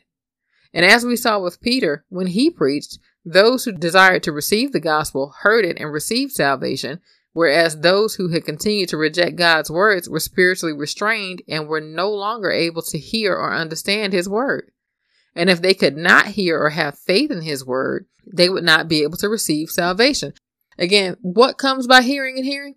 Faith. Faith is a spiritual thing. You keep hearing and hearing what the word of God says, you'll be able to hear more when the word of God is spoken. When Jesus spoke in parables, they couldn't receive anything when he spoke in parables because those things are spiritually discerned. It went over their heads. And why did it go over their heads? Because they had already continually turned their hearts away from hearing what God actually said. Now, as I mentioned before, Jesus asked God to forgive the ignorant crowd and the Roman soldiers because he knew they lacked understanding and they were only following what the leaders directed them to do. However, Jesus also knew that even though they were ignorant, there would still be some degree of consequences for their actions if they never repented, and that they would never repent if God didn't draw them to do so. And we see the scripture reference for that in Matthew 25, verses 14 to 30, 2 Corinthians 5, verses 9 to 11, and Genesis 1, 26 to 28. Now, the Bible goes on to tell us, if you forgive the sins of any, they are forgiven. And if you retain the sins of any, they are retained. And that's found in John 20, verse 23. 1 Corinthians 1:21 says, God was pleased to save those who believe through the foolishness or simpleness of preaching. On the day of Pentecost, Peter preached to the same ignorant people that had mocked and rejected Jesus as he was crucified. And we see that in Acts chapter 2, verses 14 to 41. Now, before hearing the gospel preached, the mob and the soldiers were ignorant. However, once they heard the gospel preached, they were no longer ignorant and now had a choice to make. They could have repented, they could have changed their ways and chosen to accept Jesus as their Savior, or they could have continued to reject the gospel and reap the consequences. And by simply hearing Peter preach through the foolishness of preaching, those once ignorant people repented, were saved, and they gained access to the full sozo package in Jesus Christ. Acts chapter 2 tells us, but Peter, standing with the 11, raised his voice and said to them, Men of Judea and all who dwell in Jerusalem, let this be known to you, and heed my words. He's telling them, listen to what I'm saying. Hear me right now. Therefore, let all the house of Israel know assuredly that God has made this Jesus, whom you crucified, both Lord and Christ. Now, when they heard this, they were cut to the heart. And they said to Peter and the rest of the apostles, Men and brethren, what shall we do? Then Peter said to them, Repent and let every one of you be baptized in the name of Jesus Christ for the remission of sins, and you shall receive the gift of the Holy Spirit. For the promise is to you and to your children and to all who are afar off, as many as the Lord our God will call. And with many other words he testified and exhorted them, saying, Be saved from this perverse generation. Then those who gladly received his word were baptized. And that day about 3,000 souls were added to them. It says those who received it got it. It didn't say everybody, but it said those who received. So they still had a choice to receive. Then we see a similar example with another ignorant mob and a disciple named Stephen. Stephen was one of the men chosen by the 12 apostles to assist with the task of the early church. The Bible tells us that after Stephen preached, the religious leaders stirred up an angry mob which chased him and began to stone him. And Stephen, full of faith and power, did great wonders and signs among the people. Then there arose some from what is called the synagogue of the freedmen, the Cyrenians, the Alexandrians, and those from Cilicia and Asia, disputing with Stephen. And they were not able to resist the wisdom and the spirit by which he spoke. Then they secretly induced men to say, "We have heard him speak blasphemous words against Moses and God." And they stirred up the people, the elders and the scribes. And they came upon him, seized him, and brought him to the council. They also set up false witnesses who said, "This man does not cease to speak blasphemous words against this holy place and the law. For we have heard him say that this Jesus of Nazareth will destroy this place and change the customs which Moses delivered to us." And all who sat in the council, looking steadfastly at him, saw his face as the face of an angel. And they stoned Stephen as he was calling on God, saying, "Lord Jesus, receive my spirit." Then he knelt down and cried out with a loud voice, "Lord, do not charge them with this sin." And when he had said this, he fell asleep. He died. And that was found in Acts chapter 6, verses 8 to 15, and chapter 7, verses 59 to 60. Now, as the ignorant crowd stoned Stephen to death, Stephen asked God to forgive them and to not hold their actions against them. And why did he pray for them? Because they were incited to do those things by the religious leaders. Now, while the crowd did not immediately come to repentance as the others did when Peter preached, one of the people in the crowd that day did eventually make a sincere life change and receive salvation. And that was the Apostle Paul. And you can see that in Acts chapter 7, verse 58 and Acts chapter 8, verses 1 to 3. Now, Paul did eventually turn from sin and receive salvation, and he went on to preach the gospel, but he reaped unimaginable persecution because of the harm that he himself had continually caused those in the early church. Some might be wondering, but didn't Stephen pray for God to forgive them all? And if you pray for God to forgive people and they make a dramatic change like the Apostle Paul did, doesn't that mean that they are excused from the consequences of their actions? The Bible tells us, "Discipline your children while there is still hope. Do not be a willing party to their death." And that's found in Proverbs chapter 19, verse 18. 2 Peter 3, verses 9 and 10 says, "The Lord does not delay his promise, as some regard delay, but he is patient. He is long-suffering with you, not wishing that any should perish, but that all should come to repentance. But the day of the Lord will come like a thief, and then the heavens will pass away with a mighty roar, and the elements will be dissolved by fire, and the earth and everything done on it will be found out." Proverbs 19:18 tells us that when we fail to discipline our children, we become party to their destruction. The same can be said of ourselves. When we fail to discipline ourselves, when we fail to make corrections and align our lives with the Word of God, we cause ourselves to reap destruction. God is long-suffering, waiting often days, weeks, months, years, and sometimes even decades for people to repent and make corrections. But why don't we? Far too often people, saved and unsaved alike, know better, but don't do better because the consequences seem far off or non-existent. And this is also true when it seems as though those around the person are supporting or encouraging them to continue on that wrong path. When the people of Judah, the southern kingdom of Israel, were headed for certain judgment, God sent the prophet Jeremiah to warn them to repent. For 23 years, Jeremiah came, pleading with the people and the leaders to repent while there was still hope, while there was still time, but no one listened, and judgment came just as he said it would. And you can see that in Jeremiah chapter 28, 2 Kings chapters 24 and 25. And when judgment came, they could not pray, fast, or sow their way out of it. You need to remember that. And as we saw with these Israelites, they looked around and they were saying, Hey, everything looks great for us. Why are you telling us we need to repent? I don't see God striking us down. We're not in a famine. We're not enduring any times of lack or poverty. We're prospering right now. So why do you think we need to make any change? Just because it doesn't look like judgment is right here staring you in the face, that doesn't mean that you don't need to make any correction. If God is telling you to make correction, stop what you're doing and make correction while there's still time, while there's still hope. Everything doesn't need to be ablaze before you decide to turn around and make correction. Fire and brimstone do not need to be raining from the heavens before you decide to make corrections. It's like by the time fire and brimstone is raining from heaven, it's too late. Let's not get to the too late part. Let's make correction while there's still time, while there's still hope. Again, when judgment came for the Israelites, they couldn't pray their way out of it. They couldn't fast their way out of it. They couldn't even sow their way out of it.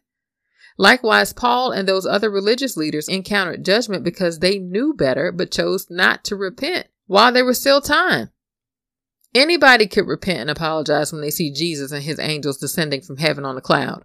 But for a person to only repent when things get to that point, was it because of a sincere heart change where they realized and acknowledged that they had done wrong? Or did they just repent because the proof of the consequences was right there in front of them? In moments like those, people tend to be more sorry that they're about to face consequences than they are for actually having committed the wrongs in the first place.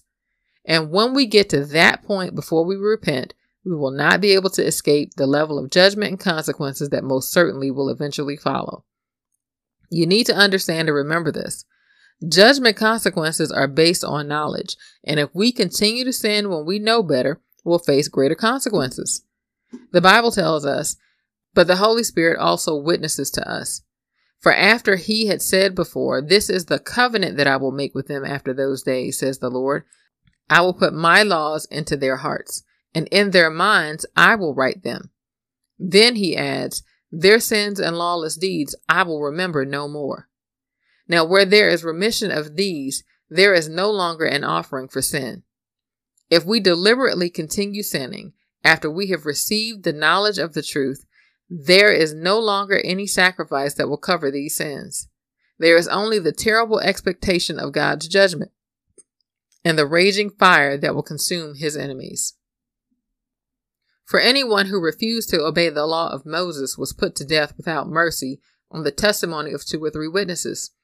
Just think how much worse the punishment will be for those who have trampled on the Son of God and have treated the blood of the covenant, which made us holy, as if it were common and unholy, and have insulted and disdained the Holy Spirit who brings God's mercy to us. For we know him who said, vengeance is mine, I will repay, says the Lord. And again, the Lord will judge his people. It is a fearful thing to fall into the hands of the living God. And that's found in Hebrews chapter 10, verses 15 to 18 and verses 26 to 31. James 4:17 tells us, to him who knows to do good and does not do it, to him it is sin. Most people living during the Bible days were not educated and had no real knowledge of the scriptures. That's why people often marveled when Jesus and the apostles could expound on the scriptures. Back then, the common people relied on the priests, the Pharisees, and the other religious leaders to interpret the scriptures for them and direct them in the things of God.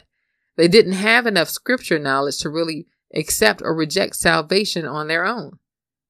Unlike today, being welcomed in the synagogue was essential to their daily lives. So much so that people feared opposing the religious leaders, as doing so could cause them to be kicked out of the synagogue. We saw an example of that in John chapter 9, verses 20 to 23. Now, why is this important to know? Most people today have some level of education, much more than the people that lived during the Bible days. And most people also don't live by every word that proceeds from the mouth of political or religious leaders. However, common people back then lived by the words of the religious leaders, looking to them to tell them what was right and wrong. So when the learned religious leaders told lies and incited the ignorant mobs against Stephen, the crowd believed that what they were doing was right because the leaders directed them to do it. While the mob that stoned Stephen and the Roman soldiers that nailed Jesus to the cross were ignorant, Paul was not completely ignorant. He was a learned Pharisee with full knowledge of the scriptures and had even been taught by one of the religious leaders named Gamaliel, a man who the Bible says knew enough to warn the other leaders about the harm they could face for persecuting God's people. And we see that in Acts chapter 5, verses 12 to 42. As we saw in the parable of the unforgiving servant, when we choose to withhold mercy from others, there will be no mercy for us, even if we were previously forgiven. While Stephen prayed for God to forgive Paul for his part in his death, Paul nullified the mercy he had received by continuing to mercilessly pursue and persecute Christians. While Paul eventually received salvation, fervently preached the gospel, and the power of God mightily worked through him to minister to great numbers of people, he could not escape the judgment and consequences he sowed for. And we see scripture reference for that in 2 Corinthians chapter 12, verses 7 to 10. Likewise, we can eventually receive salvation and go on to do a lot of good things in the name of the Lord. But if we refuse to repent while there's still time and continue to sin or continue to withhold mercy from others when we know better, we will forsake God's forgiveness and cause ourselves to reap unwanted judgment and consequences. Again, this course is a study of spiritual law, spiritual authority, and man's dominion. We can't just read the Bible on Sundays and apply our own logic to life Monday through Saturday. We have to apply what the Word of God says, and we have to listen to the Holy Spirit and make correction wherever necessary. And just because God hasn't cracked the sky with lightning and sent down fire and brimstone, you can't just sit there and act unaffected and think that you haven't done wrong when you know you talked wrong to your sister or your brother. You know you've talked wrong to your mother or your father or to your children or to your spouse. Those that are closest to you are the ones that often bear the brunt of your worst behavior. And, we can be quick to offer outward apologies to the public for different things, but we can be awful slow to apologize to those closest to us. And that's where we have to make correction. Because Jesus said, woe to anybody that makes any one of these little ones to stumble in believing in me. And we cause other people to stumble when we go around professing to be Christians, professing to be, godly this and godly that. Yet when we go home, we're treating our spouses mean, treating our children mean, treating our parents mean, treating our brother and sister wrong. No, straighten up what the Holy Spirit said, straighten up. Don't let this word pass by you. Make correction. You want long life? Make correction. You want to see good? You want to have the good? Make correction. Next, let's look at don't be ignorant. Understand how seasons of judgment and consequences can hinder healing and answers to prayer. As we have studied, God wants us to know and believe His word and to listen to the Holy Spirit so that we can continually have and enjoy every good thing that we have because of Jesus. But what do you do when you have believed His word and you've been a good person, but it seems like you're living under every curse listed in Deuteronomy 28, verses 15 to 68? Have you ever been in a season, be it a period of weeks, months, or even years, where lying vanities abound in your health, in your finances, and in your relationships? Seasons where challenges seem to multiply on all sides, where it seems like your prayers are hindered and the healing and help that you prayed for seems just as far away as it would have been if you hadn't prayed at all? In those times, it's quite possible that you were in a season of judgment and consequences. Just as crimes in the physical world can carry death sentences or mandatory seasons of incarceration, spiritual crimes also carry death sentences where a person can be judged in the flesh, causing the person to reap sickness in their physical body for a season or even die suddenly and prematurely. Or a person can encounter seasons of judgment and consequences. But what is a season of judgment and consequence?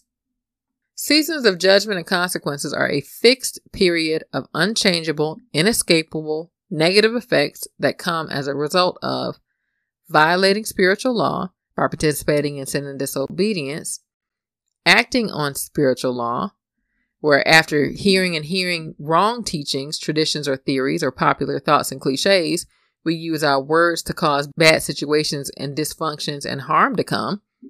Or after failing to subdue the works of the devil or failing to heed the Holy Spirit, we fall into the detriment we should have been protected from. Or after making unwise decisions, we can join ourselves to someone else's judgment and consequences. A free person with millions of dollars in the bank might have a butler to wait on them night and day and have immediate access to the finest things that money can buy. But if they were incarcerated for committing a crime, they would not be able to access any of those things until they were released from jail. During seasons of judgment and consequences, we can seem cut off from the full protection and power of God, as prayers for healing, help, and for God to end the suffering can seem to go unanswered in spite of how much good we do or how much we go to church.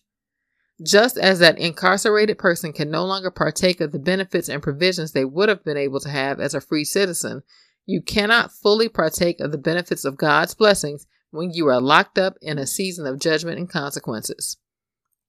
Here are just a few examples of where God's people encountered consequences for making bad decisions and acting on spiritual law, or judgment seasons for violating spiritual law or joining themselves to someone else's judgment and consequences. The Israelites had to wander in the wilderness for 40 years and could not enter the promised land, not because they didn't know how to get there, but because their disobedience prevented God from being with them to conquer and possess the land. And you can find that in Numbers chapters 13 and 14. Now, because the Israelites behaved wickedly, they were oppressed by the Midianites for 7 years. And that was found in Judges chapter 6, verse 1.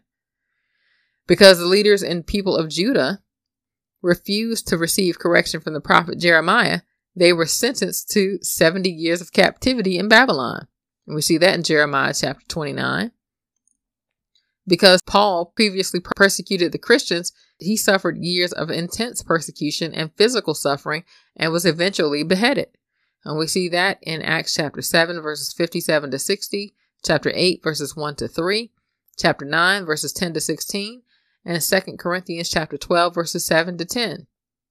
After Adam disobeyed God by listening to Lucifer, a spiritual being that was already condemned to death, he and all of mankind was joined to Lucifer's judgment, separation from God's spirit while on earth, and also having an eternity in hell. And we see the scripture reference for that in Isaiah 14, verses 12 to 17, Revelation chapter 12, verses 7 to 9, and Genesis chapter 3, verses 16 to 19. After God pronounced judgment on the Israelites, Moses likewise disobeyed God's instructions while he was with them in their season of judgment and joined himself to their consequences. He couldn't go into the promised land. And we see that in Numbers chapter 14, Numbers chapter 20, verses 7 to 12, and Deuteronomy chapter 3, verses 23 to 29. After judgment had been pronounced on Sodom and Gomorrah, Lot and his family were warned to leave and not to look back on the destruction. Although they had gotten to safety, his wife decided to look back, and by so doing, she joined herself to the judgment of Sodom and Gomorrah. She was turned to a pillar of salt, just like everyone else was when they were consumed by the fire and brimstone. We see that account in Genesis chapter 19, verses 1 to 29. God sent a young prophet to pronounce judgment on the people of Israel because of their wickedness. While in that land, the prophet disobeyed God's specific instructions and caused himself to be joined to the same judgment of that land. He was mauled by a lion and his remains wouldn't receive a respectable burial. And that's found in 1 Kings chapter 13 and also chapter 14, verses 10 to 13. The Israelites refused to heed God's warning and to accept God as their leader and demanded a king. And as a result, they suffered 42 years of unjust leadership under King Saul. And during his reign as the king of Israel, he slaughtered a group of people that the Israelites had sworn to protect. And that caused the Israelites to suffer through a famine for 3 years after Saul died. And that's recorded in 1 Samuel chapter 13, verse 1, 2 Samuel chapter 21, and Acts 13, 21. Now, after having gone through all of those accounts, let's look a bit more closely at that last example, as it gives a clear picture of how failing to heed God's warning leads to seasons of judgment and consequences that hinder our prayers for healing and help. 2 Samuel chapter 21, verse 1 says, "Now there was a famine in the days of David for 3 years, year after year, and David inquired of the Lord." Now, while David had committed wrongs and reaped judgment later in his life, this nationwide famine took place during the early years of David's reign. Now, at this time in his reign, he had not yet disobeyed God or mistreated anybody, unlike his predecessor Saul. In fact, David is the one whom God said was a man after his own heart. And we see that in 1 Samuel chapter 13, verse 14. Although David was a godly man and sought the Lord earnestly about this famine issue, David did not receive an answer to resolve this problem until 3 years after the famine began. No matter how much or how long he prayed during those first 2 years, nothing could be done to cause that famine to end any sooner. Now, again, think about that. We're talking about judgment consequences and how there's nothing you can do to change that season of consequences once you're in that season. What could have possibly caused the rain, provision, and prosperity that God promised him to be hindered? What could have possibly caused this godly man's prayers to be hindered? Now, during that 3rd year, God did finally reveal what caused the famine.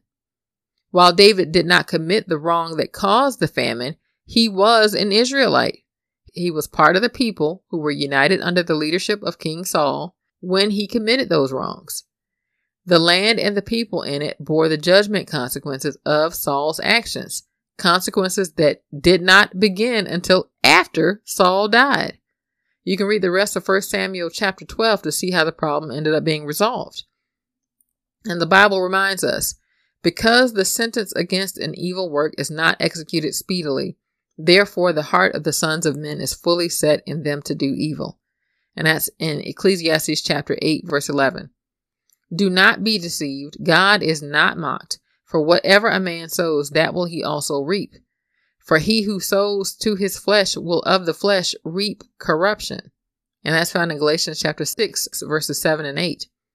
Now, while a person or those they join themselves to can choose a bad opportunity or commit a wrong today, the consequences of that bad decision or offense may not be fully revealed until days, weeks, months, or even years later, causing some to think that there was really nothing wrong with their actions, or even that they got away with something.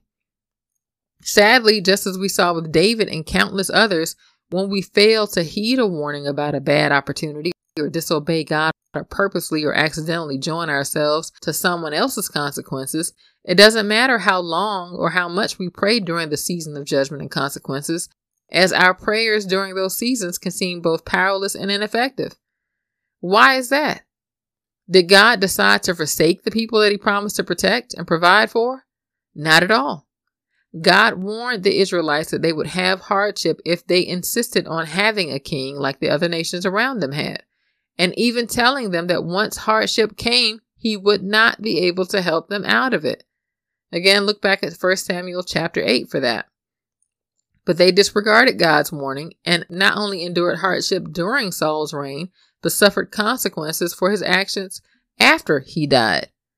Again, this example is how you can reap consequences because against the directions of the Holy Spirit, you join yourself to someone who's going to have consequences and problems later. God told them they didn't want a king. He said, don't have a king. Let me continue to lead you. And they were like, no, we want to be like everybody else. He was like, fine, you want to be like everybody else, you'll have consequences like everybody else. Again, that goes back to Psalm 82. You are supposed to be gods in this earth. You're not supposed to live and die like mere men. If God said, don't join yourself to this person, to this job, to this relationship, please, by all means, don't do it. Because once consequences come as a result, you can't pray your way out of that stuff. Now, with that understood, some bad decisions, transgressions, and sins do lead to final seasons of judgment and consequences, meaning it'll either result in a permanent removal of your former glory, your former position or physical ability, or death, or both. Sadly, many of these kinds of final consequences are seen among people in the church today. How? Many of us would like to think of ourselves as good Christian folks who definitely qualify for all of God's blessings. However, one majorly overlooked way that we cause ourselves to reap temporary and even final seasons of judgment and consequences is by failing to judge others in righteousness. Again, look back at Psalm 82. We're supposed to fight for the oppressed and the needy.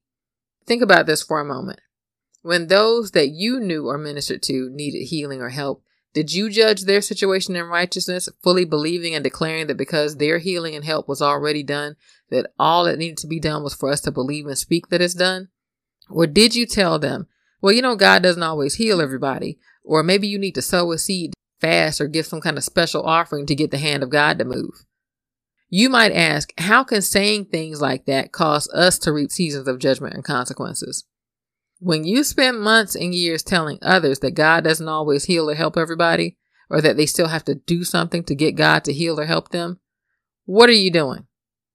1, you're not telling them the truth, which causes them to go without whatever it was that they needed. 2, you're subconsciously building your own faith to believe that God doesn't always heal or help everybody, or that you still need to do something to get God to heal or help you. Lastly, while you may have spent years or even decades working hard for the Lord, since you were okay with others not always having healing or help when they really needed it, you caused His power not to be at work for you when you really need it. And the scripture reference for those points are Matthew chapter 18, verses 1-7, and also verses 10 and 11, Romans 10:17, James 2:13, Matthew chapter 6, verses 14-15, and chapter 7, verses 1 and 2. With that understood, as much as it is up to you, always judge in righteousness, believing that no person or situation is beyond the mercy, healing, or help and forgiveness of God that was already freely provided through Jesus. Not every season of judgment and consequence ends in death. Many times, those seasons are just temporary, and we just need to keep believing and speaking what the Word of God says until that season is over. The Bible tells us, if we confess our sins, He is faithful and just to forgive us our sins and to cleanse us from all unrighteousness. And that's found in 1 John 1:9. Galatians 6, verses 8 and 9 says, He who sows to the Spirit will of the Spirit reap everlasting life. And let us not grow weary while doing good, for in due season we shall reap if we do not lose heart. Jeremiah 29:11 says, For I know the thoughts that I think toward you, says the Lord, thoughts of peace and not of evil, to give you a future and a hope. Just as seasons of judgment and consequences can take a while to catch up to us and eventually find us after we've done wrong, when we choose to repent and believe and obey the Word of God, even in the middle of that season, the good that we prayed for will likewise find us and be waiting for us on the other side of that season. It can be easy to give up during a season of judgment and consequences, as everything and everyone around you can try to make you believe that that situation will never ever change, that your best days are behind you, and that God has forgotten all about you. But we understand now that those thoughts and words are just lying vanities. In the last verse that I just read, in Jeremiah 29:11, God spoke those words to the people of Judah through the prophet Jeremiah, not while they were sitting in the synagogue during an immensely prosperous time in their lives. He spoke those words while they were held captive in Babylon during their 70-year season of judgment and consequences. Let's look at the rest of that message to see what else God told them. Now, these are the words of the letter that the prophet Jeremiah sent from Jerusalem to the remainder of the elders who were carried away captive, to the priests, the prophets, and all those whom Nebuchadnezzar had carried away captive from Jerusalem to Babylon. Thus says the Lord of hosts, the God of Israel, to those who were carried away captive, whom I have caused to be carried away from Jerusalem to Babylon. Build houses and dwell in them. Plant gardens and eat their fruit.